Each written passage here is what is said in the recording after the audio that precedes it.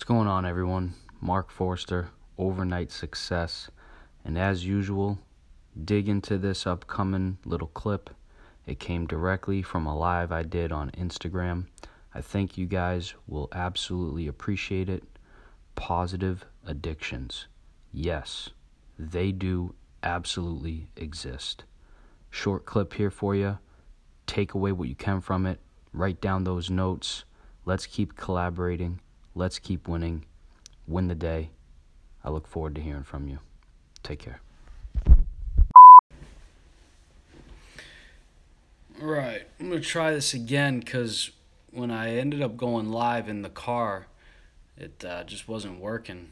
For some reason, sometimes the sound is like off. I don't know why. Anyways, pretty much what I wanted to get out there is the feeling of gratitude, okay? So I'm on day number 8 right now for my challenge. And one thing that I've been doing is awesome. So hopefully Michelle, she joined me, but she was the one that said no sound last time. But one thing I've been doing, like you guys have probably known, is I've been writing down like a gratitude journal. And one thing I wrote down a few days ago was being grateful for my addiction. Not my addiction, but my addictive personality. So what I've noticed is I'm looking at my 5 right now on my whiteboard. What I've noticed is the nutrient timing piece for this whole meal plan, eating around the workout. What I've noticed is I am now very, very, very, very immersed in training again, which I never was like off my training. But now I'm like trying to like ramp it all back up and go back to just like crushing weights and just like this all out mentality. And I'm trying to take this body to like a place it's never been.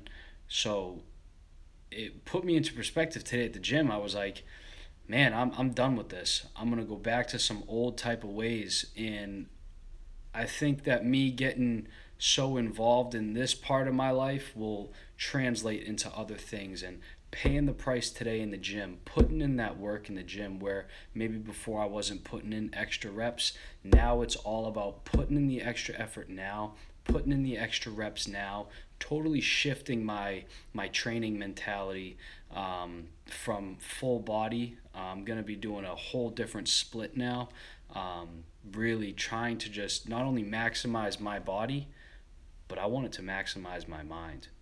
And I want my mind to get maximized and to push me into this growth of business that I've never been at. So that's just something that really I was kind of self-reflecting on today, because it's just like all I could think about. And I am happy about my addictive personality. I know sometimes it definitely kills me. I get fixated on stuff way too easy. But hey, the one thing that is a positive that I'll take from it is at least the addiction is not about the tobacco right now, and I'm off that. So day 8 wrapped up in the books. Wanted to just voice that. Hopefully at the end of this 90 days, again, these systems are going to make me become not only a much better person, but really just like a Mark Forster that I never really thought I could even be. And it's not going to be a major shift, but maybe it will be a major shift all up here.